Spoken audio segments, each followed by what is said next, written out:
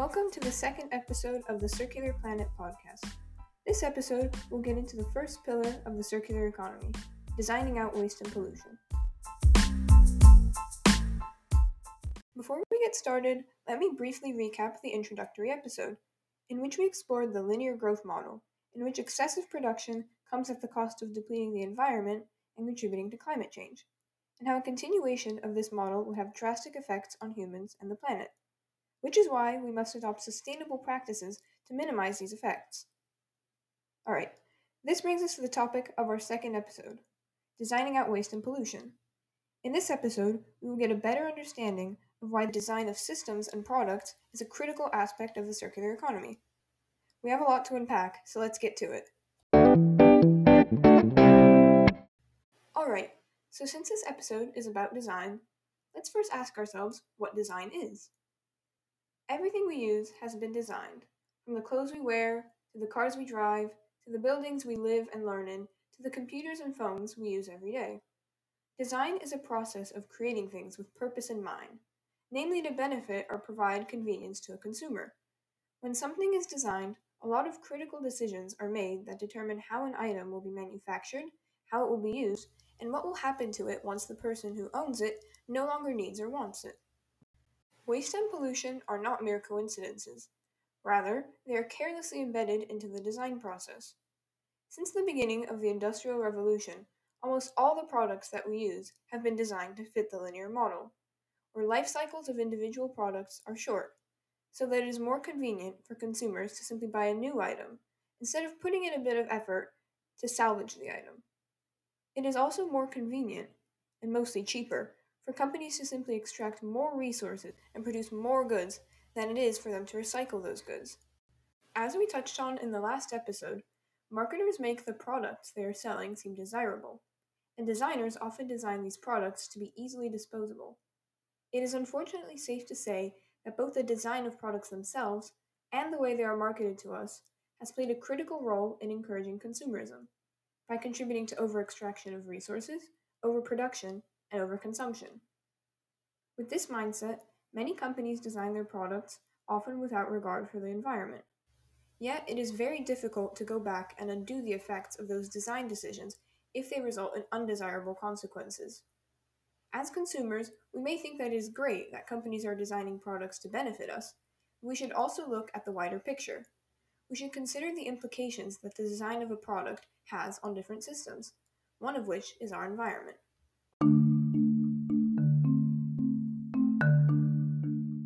With a mere 2-year average life cycle, smartphones have become particularly symbolic of our wasteful culture. Roughly 40% of people globally owned a smartphone in 2018, and that number continues to grow rapidly with more than 1 billion devices sold each year. And as smartphone sales have skyrocketed over the past decade, so has the amount of waste and the carbon footprint of the electronic device industry. Electronic, or e-waste, is the world's fastest growing waste stream, with 50 million tons of e-waste produced per year, which is both highly polluting and highly wasteful, with millions of tons of valuable raw materials that are used in electronic products left sitting in landfills. When discussing a product's entire life cycle, the term cradle to grave is often used. In our phone example, it starts with raw materials used to make each part of the phone, and ends with its ultimate disposal. The true cradle-to-grave process of a smartphone is very complicated, because the phone is not the only thing that must be created to sell the phone.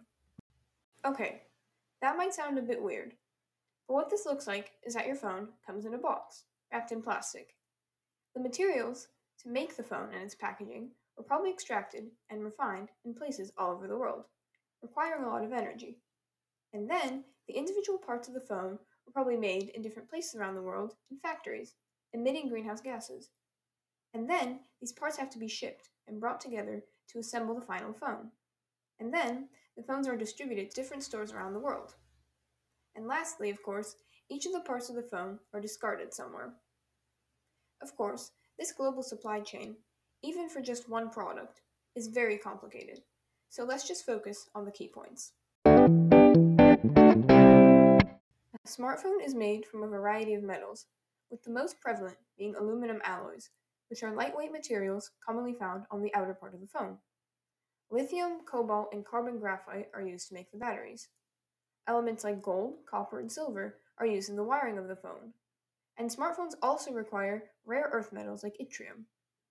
Of course, these precious materials must be extracted from the earth in large quantities to meet the demand of the cell phone craze. At this infant stage, the phone already uses 90% of its lifetime energy consumption. Many of these elements are projected to become scarce in the next 100 years. And yet, recycling rates across the electronics sector stood at only 17% in 2019, meaning that a vast majority of those precious materials are simply sitting in landfills. In fact, it was estimated that there is over $50 billion worth of precious metals like gold, silver, and yttrium sitting in landfills, unused. This means that we continue to dig into the earth to get more of these materials, even though they are quite literally right in front of us. This example highlights the key design flaw that stems from the linear economy, that inconsiderate product design leads to poor system design. The product here is the cell phone and all of its precious materials that end up in the landfill, contributing to all the negative effects of landfills that we previously discussed, like leaching harmful substances and greenhouse gas emissions. The systematic design flaw here is that there is no widespread way to reuse these materials. It may seem expensive at first. After all, recycling and disassembling a phone is not a simple process. But with these precious materials running out, it'd be more sustainable and less expensive in the long run to utilize the materials we already have, or to simply rethink the design of the cell phone to last longer than just 2 years. Sometimes we may overlook these systematic design flaws, which is what the circular economy envisions to transform. More on that in just a bit. With their usage growing rapidly around the world, smartphones have the potential to power economies and improve lives without damaging the earth, but only if we reconsider their design and life cycle. So, how do you design products for a sustainable future? Well, in the circular economy, designers are challenged to think beyond just the users of their product and consider how the design of the product will impact the entire system within which the product will exist. In more simple terms, a good designer not only designs a product that will be beneficial to a user, but also considers the processes and impacts of the product before and after the product is used, in the production and end-of-life phases. But what exactly is this system? Well, it actually goes back to the 3 pillars of sustainability. Remember that sustainability means meeting our own needs without compromising the ability of future generations to meet theirs. These pillars were environmental, social, and economic. A product should be designed with them in mind. In our introductory episode, we went into more detail about the environmental pillar. The key points of the environmental pillar are that we must responsibly extract natural resources and not emit a high level of greenhouse gases into the atmosphere, and ensure that items do not end up polluting the landfill or an ocean. But in a systematic design approach, we should also point out that there are 2 equally important pillars. The social pillar is basically about providing a better quality of life for society at large. The economic pillar ties together the environmental and social pillars. It pushes for a fair distribution and effective allocation of resources. And obviously the point of this for businesses is to turn a profit. And the nice thing about taking a total approach to sustainability, focusing on the social and environmental pillars, is that it often results in profitability. Alright, so let's get back to how product design in the circular economy feeds into these 3 pillars. The overarching goal of design in a circular economy is creating long-lasting products that are easy to reuse and/or recycle. Such products are called closed-loop products, meaning that the product itself, or rather the materials it is made of, don't become useless waste, like all of that precious gold sitting in landfills. Product design largely determines the longevity, repairability, recyclability, and how much of recycled and renewable material will be used to make the product, and its suitability for refurbishment or remanufacturing. In fact, over 80% of a product's environmental impact is determined at the design stage. So, it is safe to say that the design determines the circularity potential of a product.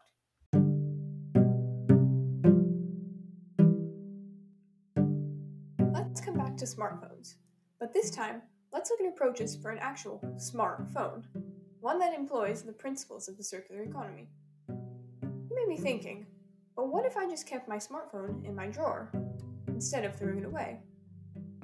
Well, yes, you wouldn't be throwing it away, but this highlights another key point about the circular economy.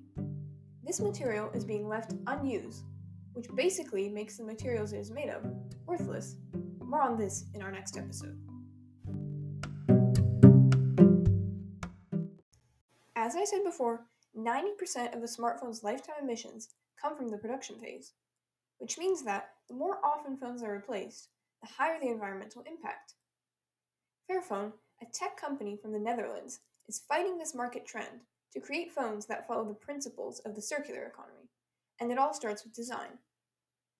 Fairphone embraces the 3 pillars of sustainability. Their goal is to have a positive social and environmental impact from the beginning to the end of their phone's life cycle. And while, of course, being a business, it means that they turn a profit in doing this. They are transparent about the fairly sourced and recycled materials they use, namely precious metals that use fair and recycled materials in the production of their smartphones. Their phones are built to last, thanks to their modular, upgradable design. Replacing a broken screen or an old battery can be done in minutes. Would you buy a phone like this? Turns out that modular design can be a key design strategy for the circular economy, and is especially applicable in smartphones. But before we dive deeper into modular design, we should understand the importance of selecting the right materials to design a closed-loop product. Not all materials are fit for a circular economy. Some contain chemicals that are hazardous to humans and the environment. For example, chemical additives are added to cotton clothing to make it softer and stretchier. But like I touched on earlier, a good designer must consider the effects of these additives not just while the person wears the clothing, but the negative effects like the chemicals contaminating waterways during the production stage at a factory, and in the disposal phase. By choosing materials that are safe and circular, designers can ensure that the products they create fit within the circular economy. For example, increasing the amount of recycled content in manufacturing products is essential for slowing down the demand for new materials in the entire global economy. Alright, so material choices play a fundamental role in designing for a circular economy. By choosing to shift the norm towards using sustainable materials, we can ensure that products are safer to both humans and the environment, and the materials used to make them can be reused without causing harm. There aren't necessarily specific materials that embrace circular economy, but they fall into these main categories. The first is to improve the productivity of newly acquired materials and products, meaning how long they can be successfully used. This would not only reduce the amount of waste generated, but would also design out the demand for massive extraction of raw materials to make new products, due to a decreased demand. The second would be to recycle the materials that may not be useful in their current stage or form, but have the potential to be used again in some application. For example, at their end of life stage, plastics are often burned, which may recover energy, but not the material itself. Fairphone, for example, uses melted down old plastics of all different colors to create their phone cases. Not only is it durable as a regular phone would be, but it would also make material that is seemingly useless, converting it into a high-value product. In the circular economy, design follows 3 principles: ensuring efficient usage of materials and energy, utilizing maximum amounts of recycled and recyclable materials, and designing in such a way that products can be repaired, taken back, upgraded, or easily disassembled. In other words, that the product lasts for as long as possible. We will discuss what these strategies look like much further for both inorganic and organic items in upcoming episodes. I had the chance to speak to Vanessa Barboni Halik, the CEO of the sustainable clothing company I Live It Tomorrow. She discussed with me how her company embraces circularity, starting with designing the clothing using the right materials. Our starting point is that clothing is an asset and it needs to be treated that way. And so when we think about the life cycle of our product, which we really think about it from cradle to grave, we first and foremost think about the longevity of the product to ensure that it can stay in circulation for as long as possible. How do you ensure that the majority of those are in monomaterials that can potentially be recycled easily as feedstock for other products? So I think a lot of people forget that clothing is by and large either an agricultural product or it's made of plastic these days, or even worse, some combination thereof. So I would say that, from our standpoint, our values framework, which is very science-based, incorporates animal, human, and environmental welfare. And that is really what defines our rubric. So, organic cotton, organic linen, with really our cornerstone sourcing policy being traceability back to the farm whenever possible. And the same thing is true for all of the virgin wool that we use. We source it exclusively from currently two ethical and regenerative farms in Tasmania. And really, fundamentally, that is about the fact that sustainability starts all the way back at the raw material level with the impact on the earth from the way that the materials are actually harvested and certainly what's put on the soil in advance of that. We also utilize an FSC certified cellulosic fiber from Sweden. We utilize Tencel and we utilize Cupro, which is made from cotton waste. Earlier in the episode, we discussed the negative environmental impacts of long supply chains. And of course, the situation is no different with fashion. Miss Barboni Halik explained to me how she is working to reduce these impacts. The reality for fashion is that it's really sourced globally, and it's quite difficult to have all of your materials come from a very localized source. And that's a function both, again, of agriculture as well as just degrees of specialization because supply chains have become so global. And so for us, we make predominantly custom materials and we work in factories and ateliers in Europe. And so we try and keep our supply chains there as short as absolutely possible and make sure that the components are not being flown all over the world if we can avoid it. We did notice that our wool supply chain was actually one of the supply chains for us that had a higher carbon footprint despite the fact that we were already sourcing from these ethical and regenerative farms. And so we took that through, and this was something that we discovered through the detailed carbon neutral certification process.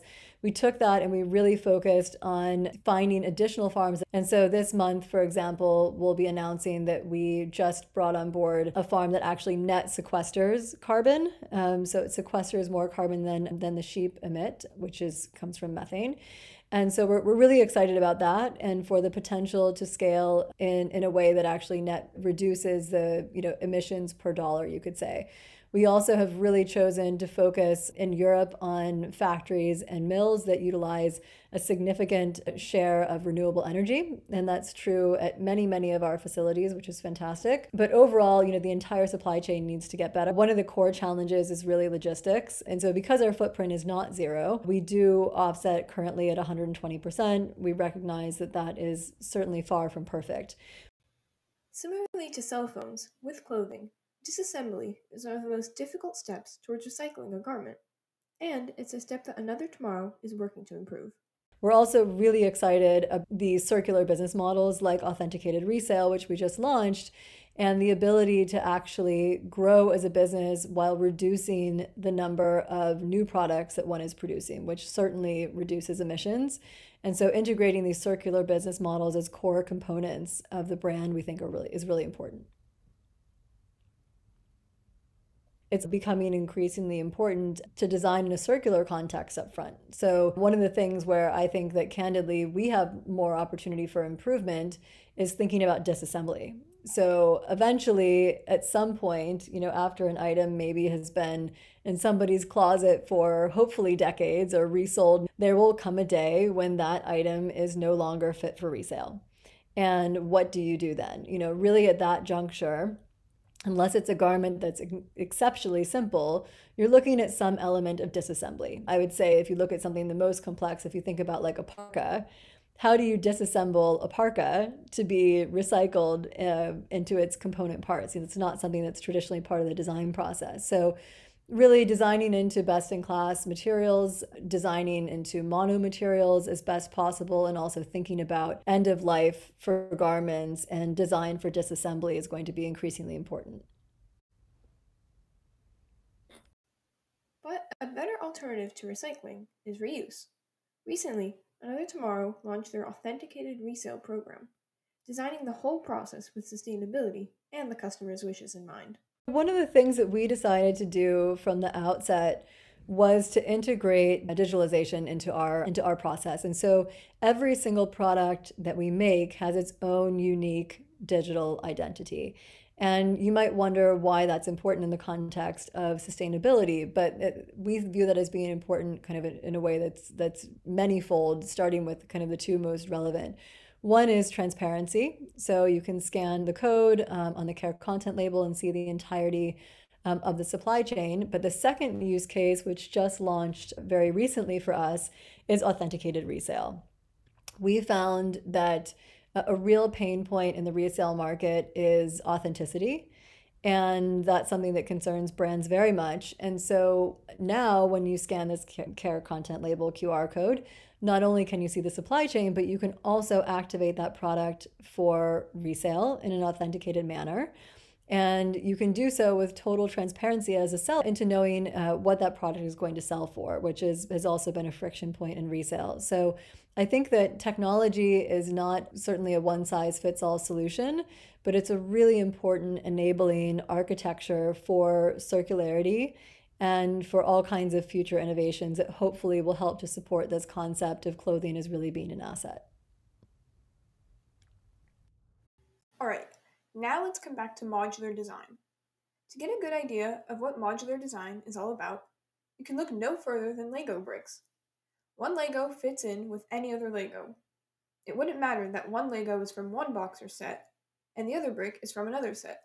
They're simply compatible with each other, no matter what.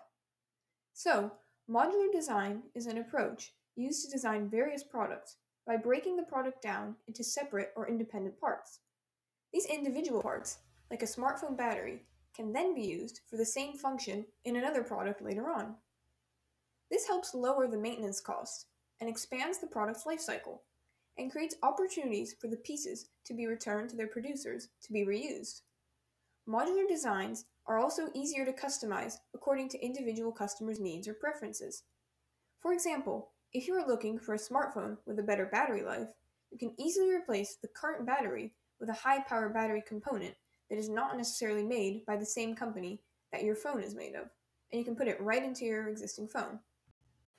This means that a product can be easily updated by just switching out a few parts, rather than release a completely new model that would require much more emissions and resource extraction to produce. So, since a modular design uses reusable components that can be used in many similar products, it reduces potential waste and adds to the overall sustainability of a product. Modular design also enables companies to explore new uses for their modular products. This reduces the time, effort, and risk involved in coming up with new materials and designs, and creates opportunities for lowering the price of products, something which us, consumers, will be very happy to see, on top of a positive impact on the environment. So, modular design is really a win-win for both the environment and the consumer. It's a perfect example of the circular economy at work.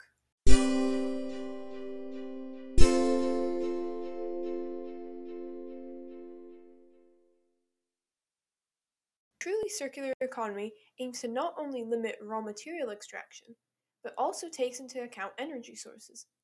Transitioning to renewable energy tackles this issue because, as the word renewable indicates, we will never run out of the resources needed to produce this type of energy. The other important point is that renewable sources do not emit carbon dioxide to generate energy. Even though in a circular economy we are already trying to decrease the demand for new goods, we cannot decrease the demand to zero. That wouldn't be good. So, for many industries, especially in the energy intensive ones, like the chemicals industry, renewable energy is a must. Yet, the renewable energy also relies on those rare metals we discussed earlier, which is why it is important to design renewable energy technologies to reuse the materials sitting in landfills and other materials. Additionally, utilizing recycled components like aluminum, which is already widely recycled, is critical to aligning renewable energy generation with circular principles. But even as renewable energy sources like solar and wind are becoming increasingly popular and cost effective, it's going to take a lot for the global economy to be truly powered by renewable sources. So, the circular economy must be powered on renewable energy, and making renewable energy technologies must be designed with the principles of the circular economy in mind. Another aspect of design that is central to the concept of the circular economy is a shift from ownership to access, understanding that customers often only require access to a product for a short period of time, after which they can return it to the service provider or pass it on to a new user. This approach has the potential to revolutionize the global economy. Can you imagine a world where we can easily use things only when we need them? A host of new businesses, constructed on this notion, have emerged in recent years, offering all manner of products to their customers on a short-term basis, through rental, subscription, sharing, or leasing, rather than selling them forever. And design plays a critical role in ensuring the durability of these approaches. We can already see it. Think about the cars, bikes, or scooters we can rent in seconds when we want to move around town. Streaming services give us access to all the music we want without having to buy records, and online bookstores that allow us to read any book without having to buy a copy. It's amazing how much energy and materials are saved by only these innovations, and how much emissions and landfill space is avoided. By now, we've become keenly aware of the importance of product and systematic design, because as we discussed, about 80% of the total environmental impact of a product is determined in the design phase. But, unfortunately, most products are still not created with the circular economy mindset. So, it is important to think about how we can maximize the usability of everyday items, to ensure that they do not end up in the landfill. But what methods can we use? To get the answer to this, and many other pressing questions about keeping products in use, join me in the next episode where we'll be discussing just that.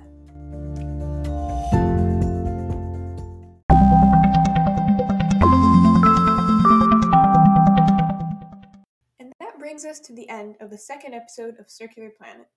I hope that you found it of interest and that you'll join me in our next episodes. Thank you so much to Vanessa Barboni-Halik for our interview for this episode.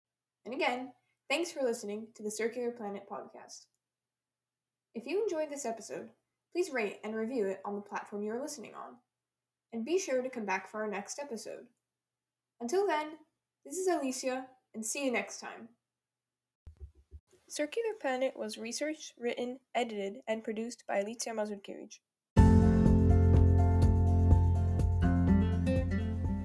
This podcast is brought to you by Bethesda Green, a fantastic organization accelerating sustainable businesses. I am an intern as part of their Environmental Leaders program that offers high school students the opportunity to learn about sustainability and environmental stewardship. You may find the resources I used for this podcast on the Bethesda Green website at www.bethesdagreen.org. I hope that you'll enjoy the podcast.